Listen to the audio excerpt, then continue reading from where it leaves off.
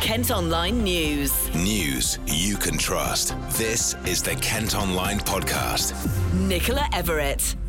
Thanks for downloading today's podcast. It's Friday, December the 4th. And, well, that was a bit of a surprise this morning, wasn't it? Large parts of Kent had snow. Yeah, OK, so it is winter. We should expect cold weather, but the forecasters certainly hadn't predicted it. It did cause a fair bit of trouble on the roads, with the M20 closed and delays on the A2, M25 and M26.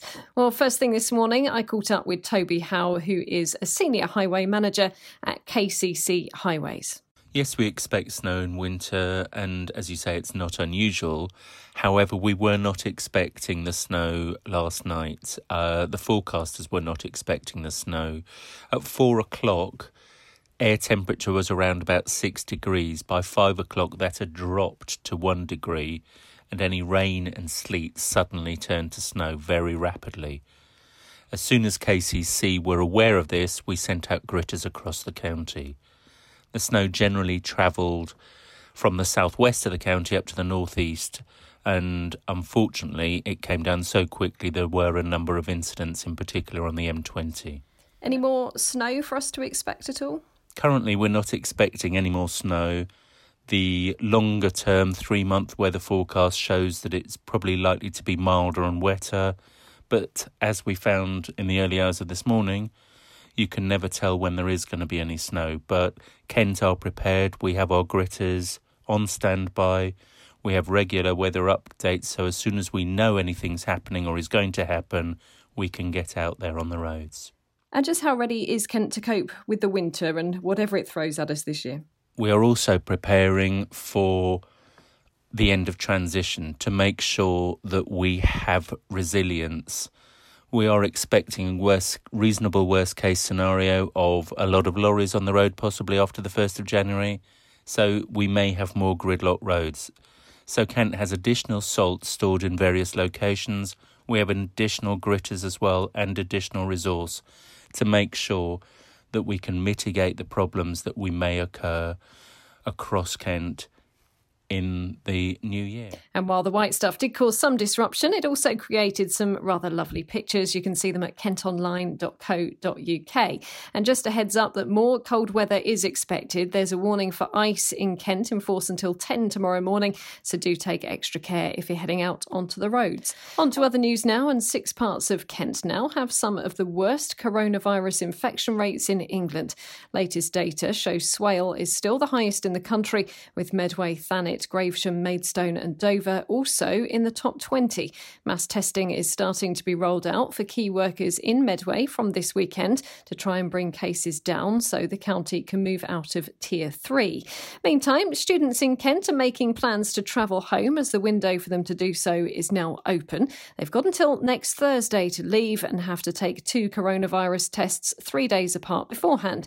Aisha Dosange is from the Kent Union. We found that a lot of students are very anxious about going and spreading the virus, especially because of asymptomatic people being able to spread it. So especially where students have vulnerable family members, there's been a lot of people who were very eager to get the test.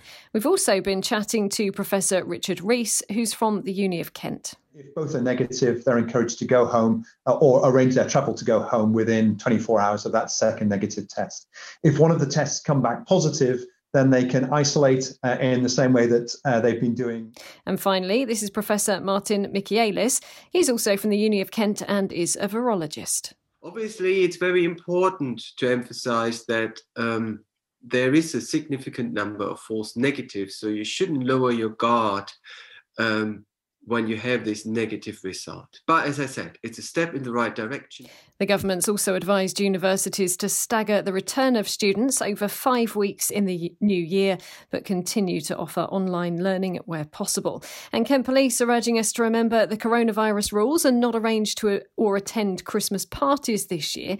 7 people from Canterbury have been fined £10,000 for breaking previous restrictions by hosting gatherings with more than 30 people. We're being reminded that in Tier 3, household mixing is not allowed and we shouldn't be travelling into other regions. Kent Online News.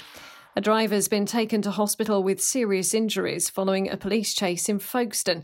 A car was followed by officers before leaving the road on Cherry Garden Avenue and crashing into a tree in the early hours of this morning, closing the road for around 9 hours. A man who repeatedly hit another man with a hammer outside a pub in Folkestone has been jailed for 13 years. The victim lost consciousness following the assault by Reuben Daly in Harbour Way in February. The 43-year-old from Coolidge Road in the town will serve another 4 years on licence. Now, a Kent paramedic has come up with a way for colleagues to let others know that they are hearing impaired while on the job. Gemma Gibson, who's based at Seacam's Thameside station in Northfleet, has designed a badge that can be worn to identify ambulance staff with hearing difficulties. She came up with the idea after being worried about returning to work deaf following surgery and has been chatting about it to the Kent Online podcast. Hearing impaired people, they almost instinctively adjust their behaviours, their positioning and their communication in order to optimise their understanding when other people are speaking to them. But actually there is an awful lot more that everybody around that hearing impaired individual could be doing to improve things still further, and they're very, very simple things. But the two issues that I came up against is, one, people aren't aware what those simple things are, and that some education was simply needed. And also with deafness, hearing impairment being a largely invisible disability, it may be, or most definitely, it turns out be very handy to have a visible indication that that person would benefit from those adjusted communication techniques, and that's where the idea of the badge came from. I think in this day and age no one should be in a situation where they have to come out at the scene of an incident and go, "Hi, I'm hearing impaired," just so everyone knows. You know, that I don't think people should have to draw huge amounts of attention to themselves. That's certainly not the kind of person I am.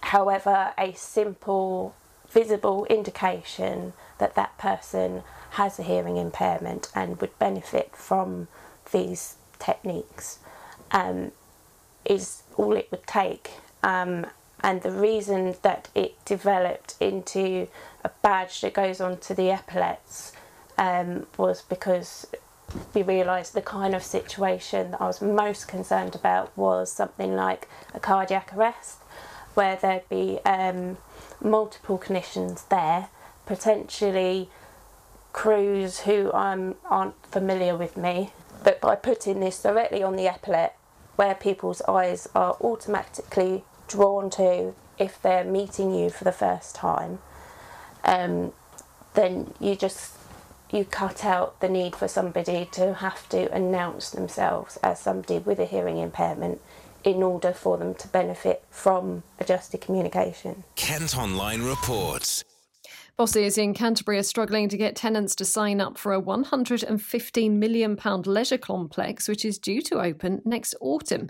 The Riverside development at Kingsmead will have a 5-screen Curzon cinema and 12 shops and food outlets. Just 2 of the units are currently under offer. The people running a Kent animal park that's only just been able to reopen after lockdown say they're determined to go ahead with their most ambitious UK project. Simon Jeffrey is the animal director at Portland Reserve near Hythe. We've got lots of work going on at the moment. We're very lucky that we're actually in the process of building for some new lions and some new bears that are coming next year. This is through our GoFundMe, because we're actually rescuing some lions from a place in Spain, and then we're actually rescuing some bears from Andorra as well. So it's very exciting times ahead of us, but the more people we can get in, the more people we can get involved, then they can see our work and hopefully actually help donate towards the animals. These lions have come from quite horrific backgrounds. Essentially they were circus lions that were sort of almost fed sort of yogurt and rice and stuff to stunt their growth so people could continue having photos taken with them, and then one of them was taken from a breeder. They've been kept by the AAP in Spain, and then we're giving them their forever home here. And the bears are coming from the only zoo in Andorra which is shutting down, so it's important that we can actually sort of build these enclosures ready to get them in the new year. As you heard, it's going to cost almost £270,000 to create. Sanctuaries for the animals, a Just Giving page has been set up. Meantime, some sad news from staff at another animal park in the county following the sudden death of a giraffe. Evan, who was one of the herd at Gillingham Wildlife Park near Canterbury, suffered a heart attack this morning after an acute infection.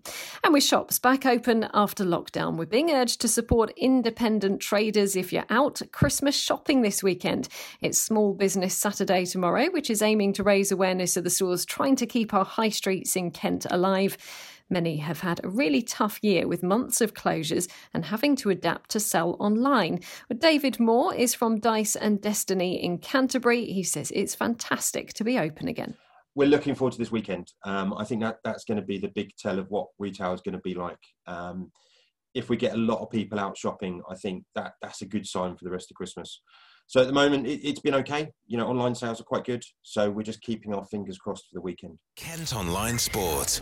Football first, and Gillingham will be hoping to continue their good run of form in the league this weekend. They welcome Swindon Town to Priestfield tomorrow following a 2-0 victory at Bristol Rovers on Wednesday night.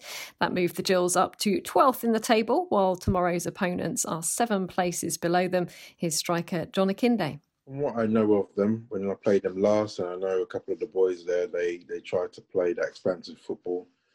I think every game in this league is a challenge, I believe. I think I can't really say there's any easy games. So we're going to go into it, obviously well aware of what they're capable of, but also taking what we can do to them and just try and perform well and get the result. 100%. Obviously, everyone knows Christmas is like a busy period, so we want to get into that period really confident, really flowing, and beat the unbeaten record we had last year. When you consider the injuries we've had as well, I think the gaffer has done really well in obviously recruiting, getting numbers in, because obviously it was obviously anticipated that the fixtures were going to be really heavy. So we have had the players available to play, and top quality players as well. So yeah, like I said a minute ago, we just got to get on with it. We just got to keep our head down, keep working hard, and keep trying to perform like we have been, really. Kick-off is at 1 tomorrow. Follow Kent Online Gills on Twitter for match updates. And in cricket, England's first one-day international against South Africa has been postponed at the last minute after someone in the South Africa camp tested positive for coronavirus. The game's been rescheduled for Sunday and the series will still be contested over 3 fixtures. Kent's Sam Billings is in the England squad. That's it for today, but don't forget you can subscribe to the IM News app to access all KM Group newspapers. Just head to subsaver.co.uk. News you can trust. This is the Kent Online Podcast.